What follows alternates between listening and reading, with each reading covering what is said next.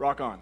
How many of you had the experience where you got a car, whether it was a new car or new to you car, you got a car that you hadn't had before, and you began to notice everywhere on the road was that car? Like the same car. Anybody ever had this sort of, it's not that they weren't there before, it just kind of attunes you to noticing that everybody apparently drives the same car you do. That's happened with me lately with the word blessing. Because we've been talking about what does it mean to be blessed? When Jesus blesses all of these groups of people, what is he actually doing? What is he actually talking about?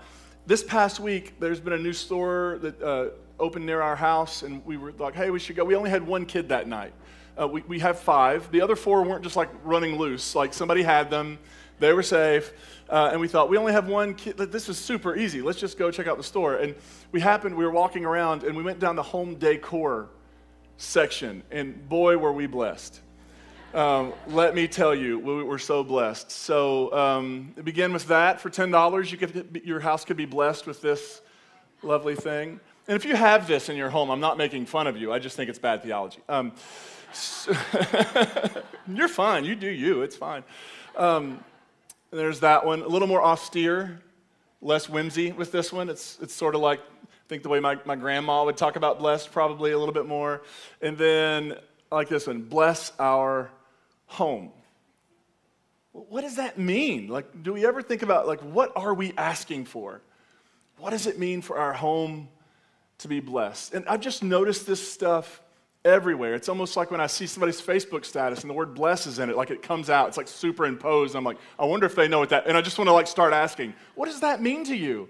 Because I think it's really important to think about the definitions of words we use, especially theological words that have a ton of baggage, that have a ton of like history to them. What does it mean when we use them? For our purposes, we've been talking about blessed in the Sermon on the Mount where Jesus announces these blessings, these beatitudes. We've been talking about the definition as Jesus is essentially saying, God is with you. God is for you. God is on your side. So the Beatitudes are a way of saying to people who generally have probably felt like God, and have been told maybe that God isn't with them, that God isn't for them, that God isn't on their side. No. It may seem like you're in a tough situation. It may seem like you're in a hopeless situation, a tough, difficult situation. God is with you. God is for you. God is on your side. And so today we're going to look at another Beatitude. We have 2 more this week and next week with the Beatitudes. And the week after that, we're going to follow up the Beatitudes with Jesus gives this, the next line after the Beatitudes is this business about you are the light of the world and you are the salt of the earth, which flows really beautifully from the Beatitudes. And we're going to wrap up this series by reflecting on what that might mean. But usually each week I show you multiple versions, but none of them, this one pretty much is what most of them say. So we're just going to go with the NRSV today. Matthew 5:9, blessed are the... Can I tell you one of the things I've been struggling with? How many of you say blessed? Like, I kid you not. Like, before this series started, I was in distress. Like, I don't know which one to say. I say blessed, but I hear other people say blessed, and it sounds a little more religiously official because you just add the ed. So I'm just going to go blessed. Blessings on you if you go with the other version, okay? Blessed are the peacemakers, for they will be called children of God. Blessed are the peacemakers, for they will be called children of God. If you're new to Grace Point, one of the things we do all the time is we just want to ask questions about things. And so I have 4 questions that are going to sort of structure where we go today. The first one is, what is peace? Because before we talk about people who make peace, it's probably a good idea to ask, what is it the thing they're being blessed for making in the world? And then who is Jesus talking? Each week we've asked that question, like who are the pure in heart? Who are the poor in spirit? Who are the meek? Who are the merciful? Who are these folks Jesus is blessing? Then what does it mean to be called children of God? Because in one sense, everybody's a child of God, right?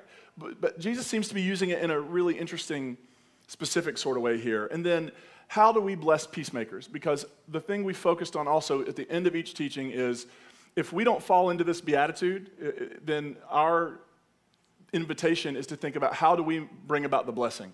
Because that's how blessing happens in the world. How does God show up for people? How is God's witness experienced? It is always through other human beings. And so how do we bless peacemakers? So let's begin with what is peace? I would say most of us, whether you're in this room or watching on YouTube right now, when you hear the word peace, I bet there are some specific things that pop into your brain like there are for me. When I think about peace, I think about the absence of conflict, or how there has been a conflict, but somebody came in and brought that conflict to an end. Empires talk about peace all the time. Throughout human history, pretty much every world empire has talked about peace and believed that they were the peace bringers of the earth. Now, empires have a very specific way of bringing peace on earth, right? Which is whoever has the biggest military, who has the most bombs, whoever has the biggest firepower, they go in, sort of have their way, and then when the other people wave the white flag and they say we can't take anymore, then they make peace, which is generally just accepting their surrender. Is everybody tracking with this? This is typically how we talk about it in the world. So there's a Roman historian, because Rome ruled the world when Jesus lived, and so that we spend a lot of time on the Roman Empire. There's a Roman historian named Tacitus, and he wrote a history called the Annals. And in this specific history he writes, he is Roman, he's writing about Roman history, he quotes a military leader from another group of people, and he records something this leader, and his name is Calgacus. I've worked really hard on that all week as well. Like, I wrote the sermon in a day and spent the other days just going Calgacus, Calgacus, Calgacus. And so now here's what scholars and historians actually don't know, that this guy ever said this. They think that it's very likely that Tacitus created this speech and put it on his lips. Happened all the time in the ancient world, even shows up in the Bible sometimes like that. And so, but here's what's really interesting. If Tacitus made this speech up, it is like double indicting, because he knows what Rome is like and he still supports it, okay? So here's the speech. And this is what Calgacus says about the Roman Empire. Robbers of the world, now that the earth is insufficient for their all-devastating hands, they probe even the sea. If their enemy is rich, they are greedy. If he is poor, they thirst for dominion. Neither east nor west has satisfied them. Now, if we were just playing a game, which empire are we talking about here? You could pretty much name any empire the world has ever known, even the one you're sitting in right now, and that would sum up foreign policy. Are you with me? This is how empire works. They're not satisfied with anything. If they're rich, then they're greedy. If the enemy is rich, they're greedy. If the enemy's poor, they just want to control them. And he continues. Alone of mankind, they are equally covetous of poverty and wealth. Robbery, slaughter, and plunder, they falsely name empire. They make a desert, and they call it peace. I mean, if Tacitus wrote that himself, like, why are you still supporting it? They make a desert and call it peace. That's how the world works. Pretty much any peace treaty that has been signed in human history has been signed in an imbalance of power. There's the victors and the losers.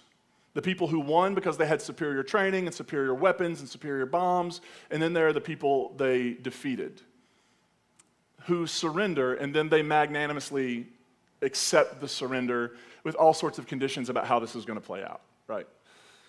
And here's the problem. Domination cannot bring peace. It just can't. You cannot kill your way to peace. You cannot bomb your way to peace. You cannot win your way to peace. It is just impossible. What you can do is you can scare people. You can inspire people to do what you want with fear. You can force them into obedience. But obedience isn't peace. It's not. We're just papering over with this view of peace. We're just papering over the problems of the world, and we're not actually dealing with them. The Romans actually had a very specific way of talking about peace. They would talk about peace through victory. How do we bring peace? Well, we make a desert. We go into other places whose military is not as strong as ours, whose political system is not as advanced as ours, they don't do the things like we do them, and we go in and we wipe them out, and then we declare that we have brought peace to the world. In Jesus' era, there was actually this thing called Roman peace, Pax Romana, which was this belief that Caesar Augustus had brought peace to the world and stability. Now, he did bring peace to the city of Rome. The way he did that, kill everybody around you and force them into subjugation. Domination isn't peace.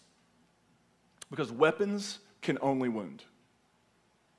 Weapons, whether those weapons are bombs and guns and drones, or whether those weapons are words or actions where you slight someone or gossip about someone, weapons cannot bring healing to wounds. And so we're left to wrestle with, what does Jesus mean by peace when he uses this word? Now, Jesus actually didn't speak Greek. We have no reason to believe Jesus would have known the Greek language. He would have had some facility with Hebrew probably, even though it was a dead language, and he would have spoken his everyday language would have been Aramaic. And there's a word, and it's really similar in Hebrew and Aramaic, that gets translated as peace often, and it's this word shalom. And that's what I want to focus on today. I want to focus on peace as shalom. And shalom, we translate it peace, but it actually is such a much bigger concept. Shalom means wholeness. Shalom means completeness. It means welfare. It means everything is in right relationship with everything else. Shalom is ultimately about things being put back together, made whole, and made right.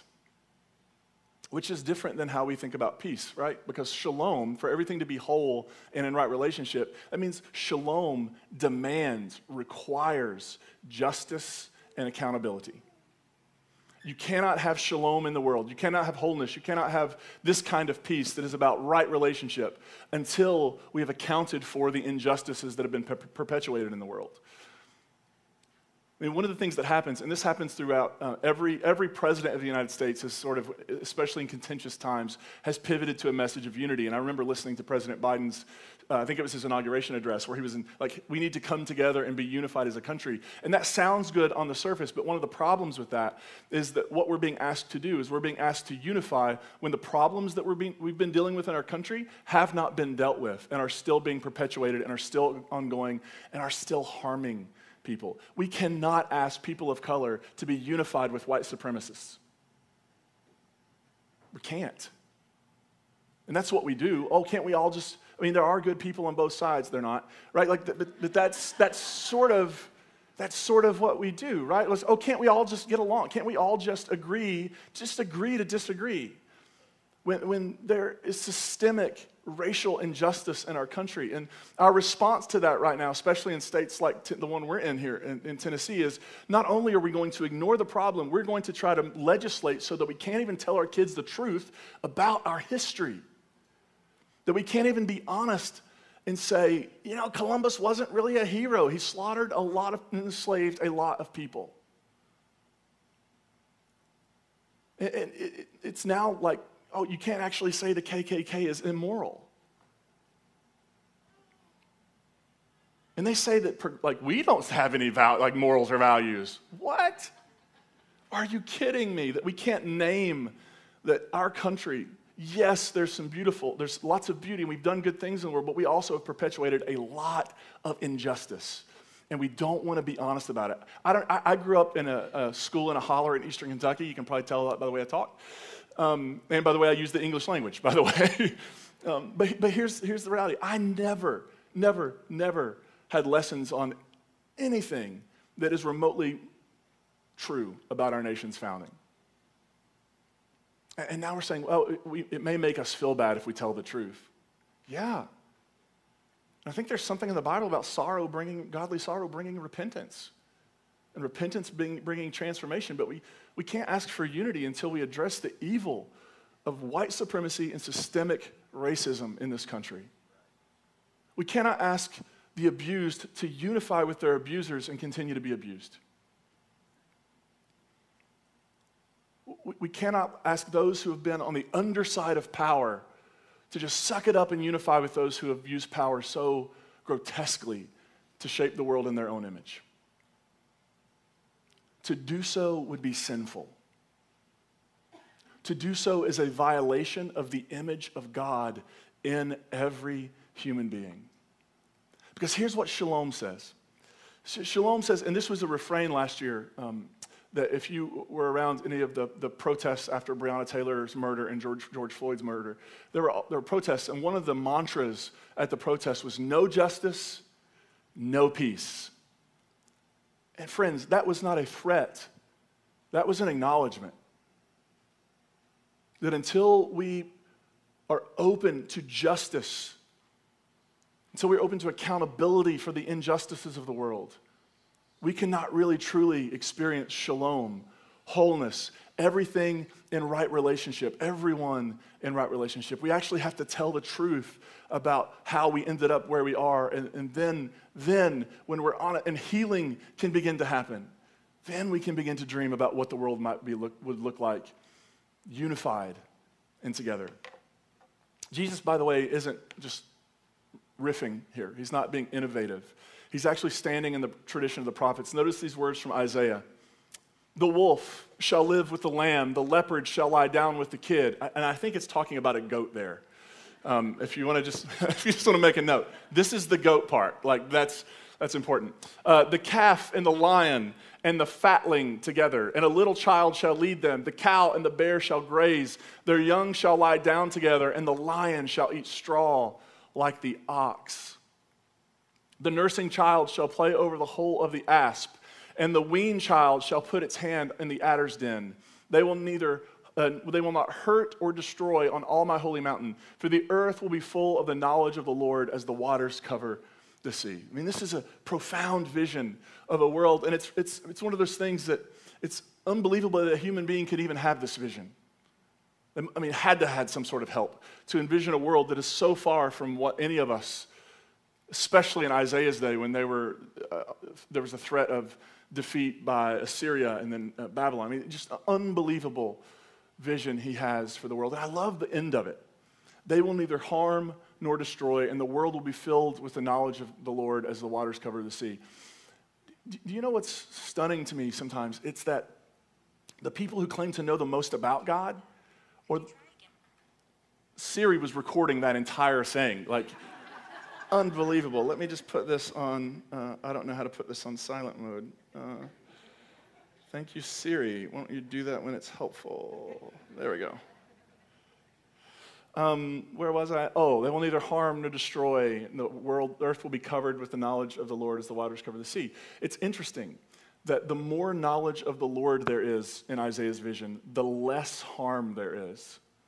Because I bet most of us know people who they claim to know God, they claim to know the Lord, they claim to have lots, not just know, but know lots about the Lord. And the reality is it hasn't made them less harmful to other people. I mean, the reason we talk about religious trauma, the reason we talk about that is because people who have been close to God and known God have actually done some of the most harm in human history to other human beings. But Isaiah says, no, when you actually have the actual knowledge of the Lord, it leads you away from harm and away from destruction and into a different kind of humanity. You ever known somebody who, if you could have gone back in time in the DeLorean, if you don't know what that is, you've missed out on some movies about 30 years ago.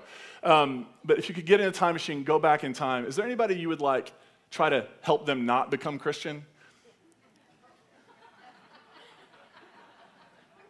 I mean, let's start with Constantine, and don't get me going on that. But I've known people. I remember being in a conversation with somebody once, in 20 years as a pastor, and I'm sure somebody thinks this about me too. But I just remember thinking, I didn't say it out loud because I developed a filter by then, but it was sort of like it would have been so much better for you if you had never joined church or become a Christian or gotten saved or whatever language you're using for that. Like, it would have been better for you and the world because it hasn't made you a better person. It hasn't made you a more compassionate person. It's actually made you a more judgmental person. You've become a person who cares more about being right than about other human beings. And it doesn't seem like Jesus said that was the great commandment. It seems something about loving God and loving your neighbor as yourself. I just found that interesting in this text. The other interesting bit for me is that the image here is that the predator and prey exist side by side without threat. Has anybody seen the movie Zootopia? They got that from Isaiah. Like, total copyright infringement. Way before Zootopia was a thing, Isaiah was like, the lion and the lamb, the bear and the cow, the child and the snake, which where I'm from was a common thing. Like, it was nobody even batted an eye about it. But this beautiful image of, in this vision of where the world could go, not only do we not destroy and do harm, but the very fabric of nature, which has wired some people to be predators and some people to be prey, and we can even put it in different language, has wired some people to be oppressors, and they need someone to oppress. That very system can be undone and flushed out. And that the lion and the lamb can actually coexist together without one needing to harm the other. I think that's what shalom is about. But in order for shalom to happen, there needs to be some sort of transformation of the lion. Because right now, like if you were curating an exhibit at the Nashville Zoo, you're not like, you know what we need in the lion's den?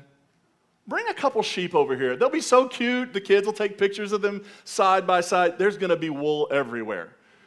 Right? We know how this goes. And yet in this vision of Isaiah of where the world could go, there is this healing. And I imagine that there has to be we have to deal with the lion's need to be a predator. When we have to make sure that the lamb aren't being preyed upon anymore. That's what shalom is about. Shalom is about justice and accountability. It's about healing and setting free the oppressed, but it is also about healing and setting free the oppressor so that they no longer need or feel the impulse to oppress other human beings. When I think Jesus talks about, that's a lot to say in just the phrase peacemakers, right? But I think that's what Jesus means when he says peace.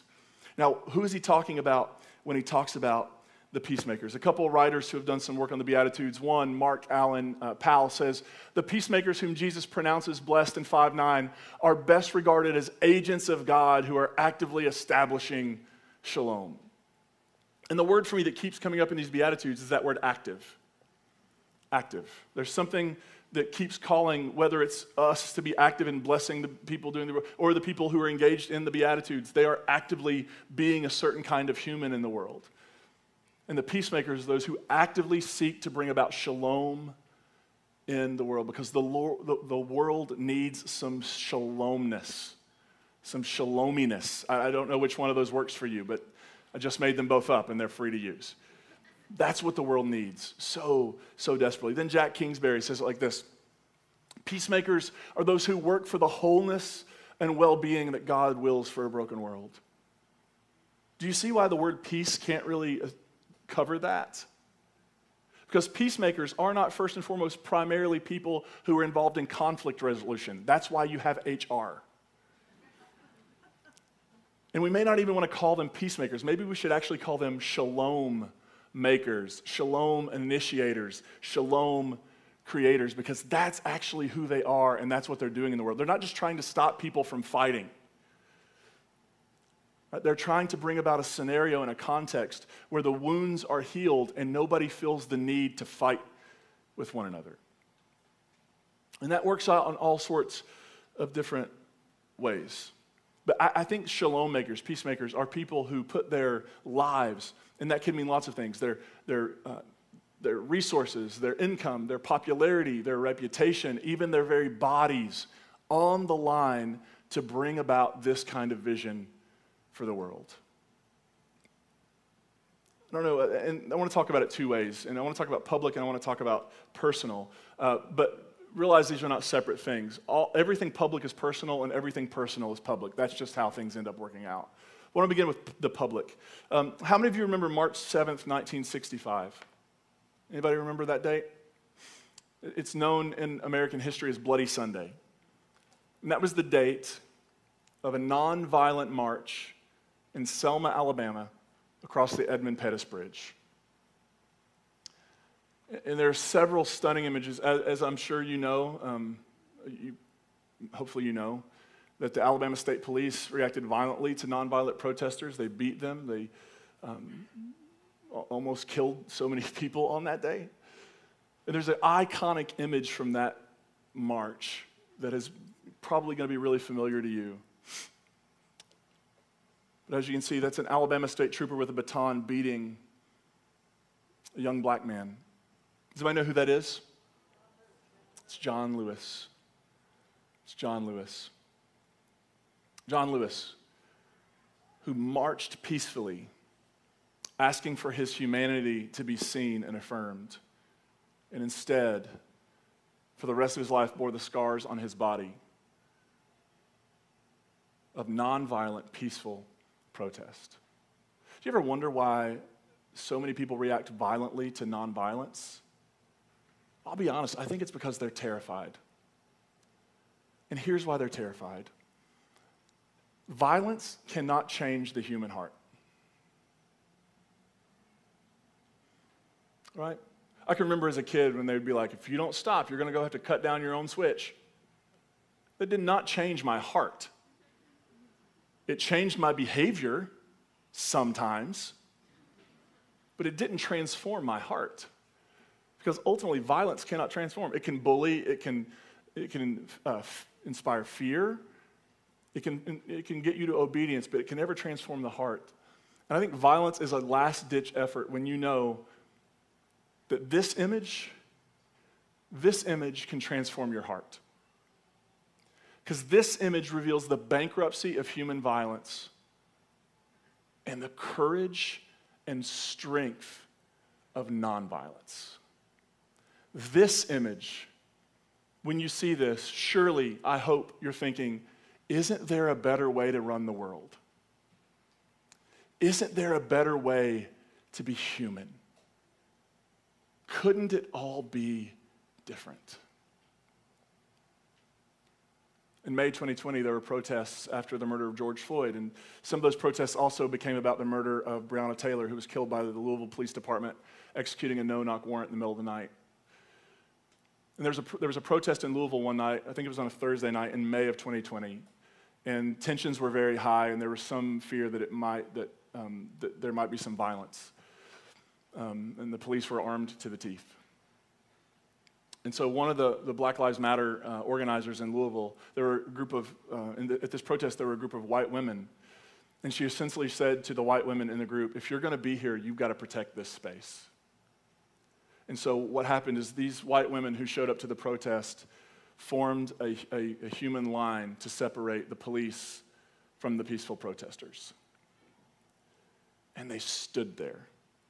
The photographer who happened to be present to capture the shot, his name was Tim Druck. He says Chanel Helm, was asking for white folks to use their privilege and put their bodies between police and the other demonstrators. And people responded. They didn't need to be convinced. Everybody willingly and enthusiastically did it. Sometimes peacemaking, shalom making, is about putting your own body on the line for your own shalom.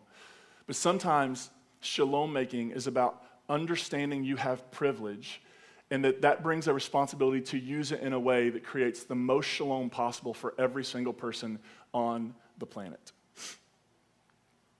I think especially for those of us who are white people, the minute people begin to talk about our privilege, we're like, no, you don't know what my life's been like, you don't know where I've been. Okay, great, yes. You may have had a difficult life. It may have been really, really hard. What white privilege means is that the color of your skin didn't contribute to that difficulty. And it means that you walk into any room you walk into with a certain amount of privilege. And we can have the response of ignoring it and feeling, well, I just feel so guilty about it, I don't even want to talk about it. Or we can say, yes, it's true, it's real, I have it. And it is now my responsibility to use it in whatever way I can possibly use it to bring about the most shalom for the most people. And sometimes that will mean putting your body on the line. And sometimes that will mean putting your reputation on the line or putting friendships on the line and drawing maybe at times some lines that say, I can't go there with you because that disrupts shalom, and I want to be the kind of person who brings as much shalom as possible to the world. Are you with me? Because privilege brings responsibility. It's not all about building rockets to go to space. Sometimes it's about feeding hungry people. There's a thing that we're called to do with it. And then there's the personal. And so, I mean this in lots of ways. I mean the interpersonal. How many of you in this room or online right now, you are the people, when in somebody in your friend group, a couple people are mad at each other, you always get dragged into it? Anybody? How many of you are the people dragging your friends into your business? Like, maybe we can see who needs to, we can matchmake you with peacemakers in the room. And that may be a lot of fun for everybody. But I bet some of you in this room, some of you watching online, you're the peacemakers in your friend group or in your family. When Bob and Belinda, or it was Travis and Sheila at the first service, but when Bob and Belinda are mad at each other, like they call you. Or when your sister and your brother aren't speaking because you know what happened at Thanksgiving, you're the person who kind of gets drawn into this, and you're the one trying to figure out, how do I help them begin to make peace in this situation?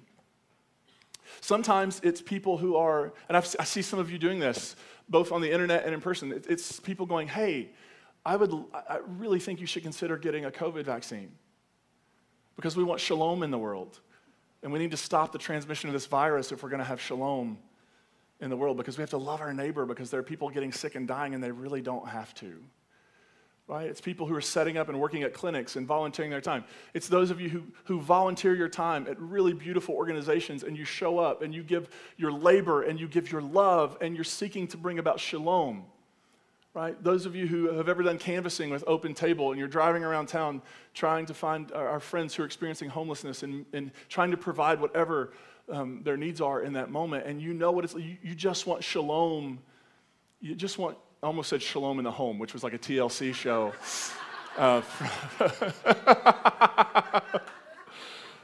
You need some shalominess in the world, and you want to help make that a reality. And so you've given your time and your energy and at times your resources into bringing about that. And you realize it's sort of that whole bit about, you know, there's a million starfish on the beach and you're throwing one back in, but you're doing what you can. And you realize that there are so many fires to put out in the world, but we can't put them all out if we don't put this one out.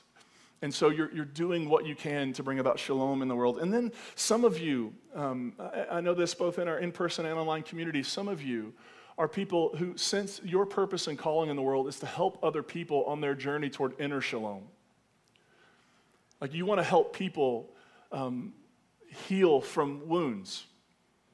And some of you in this community, you're therapists and your counselors, and some of the things you do is you try to meet with people and help them process their story, so it's not like their story's against them, but you're helping them process it and begin to inspire some hope that healing is possible, and that maybe, just maybe, there's some sort of journey to wholeness that could begin to happen. And you give your energy to that all the time, whether professionally or amateurly. You're spending your time and energy trying to help people, sometimes beloved friends and sometimes complete strangers, begin that journey toward wholeness as a human being. And what sacred and holy work that is you do in the world, which means every single bit of that comes with cost. If you're in the Beatitudes, you're paying a price. And that price is sometimes when you show up as a peacemaker, you leave with physical scars. Sometimes you show up as a peacemaker, you leave with scars on your heart or on your mind, and you carry those around with you forever because there's a cost to peacemaking. Have you ever been in that situation trying to help your friends and then they both get mad at you? You're like, Bob, Belinda, you brought this to me. I didn't ask to be involved, and now I'm the bad guy, and you're the one who, like, what? Yeah, that happens. It happens, doesn't it? You come in as the magnanimous peacemaker, and now you're the one taking shots. There's this great line in the book of Ephesians where the writer's talking about the death of Jesus, and the writer says that the cross of Jesus was about putting to end, tearing down the dividing wall of hostility. Here's what's interesting. The writer isn't talking about a dividing wall of hostility between God and people. We're hostile to God, God's hostile to us. It's about tearing down the dividing wall of hostility in this community between Jews and Gentiles. But imagine people who are completely different, completely opposites, and have nothing in common, and they have anger and hatred for one another. It's about tearing down the dividing wall of hostility. That's kind of what peacemakers do, but remember, they're talking about this in terms of Jesus' death. That in his death, he tears down the wall, creating one new humanity. It comes with a cost. And there are those of you today who bear those scars on your heart, on your soul, on your body of peacemaking. And so what does it mean then to call peacemakers children of God? There's a couple great passages about this. Notice Ephesians 5. Therefore, be imitators of God as beloved children. Be imitators of God as beloved children.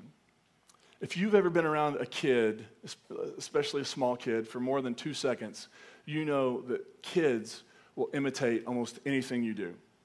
They will even repeat your profanities in the most awkward of times with the most awkward of people.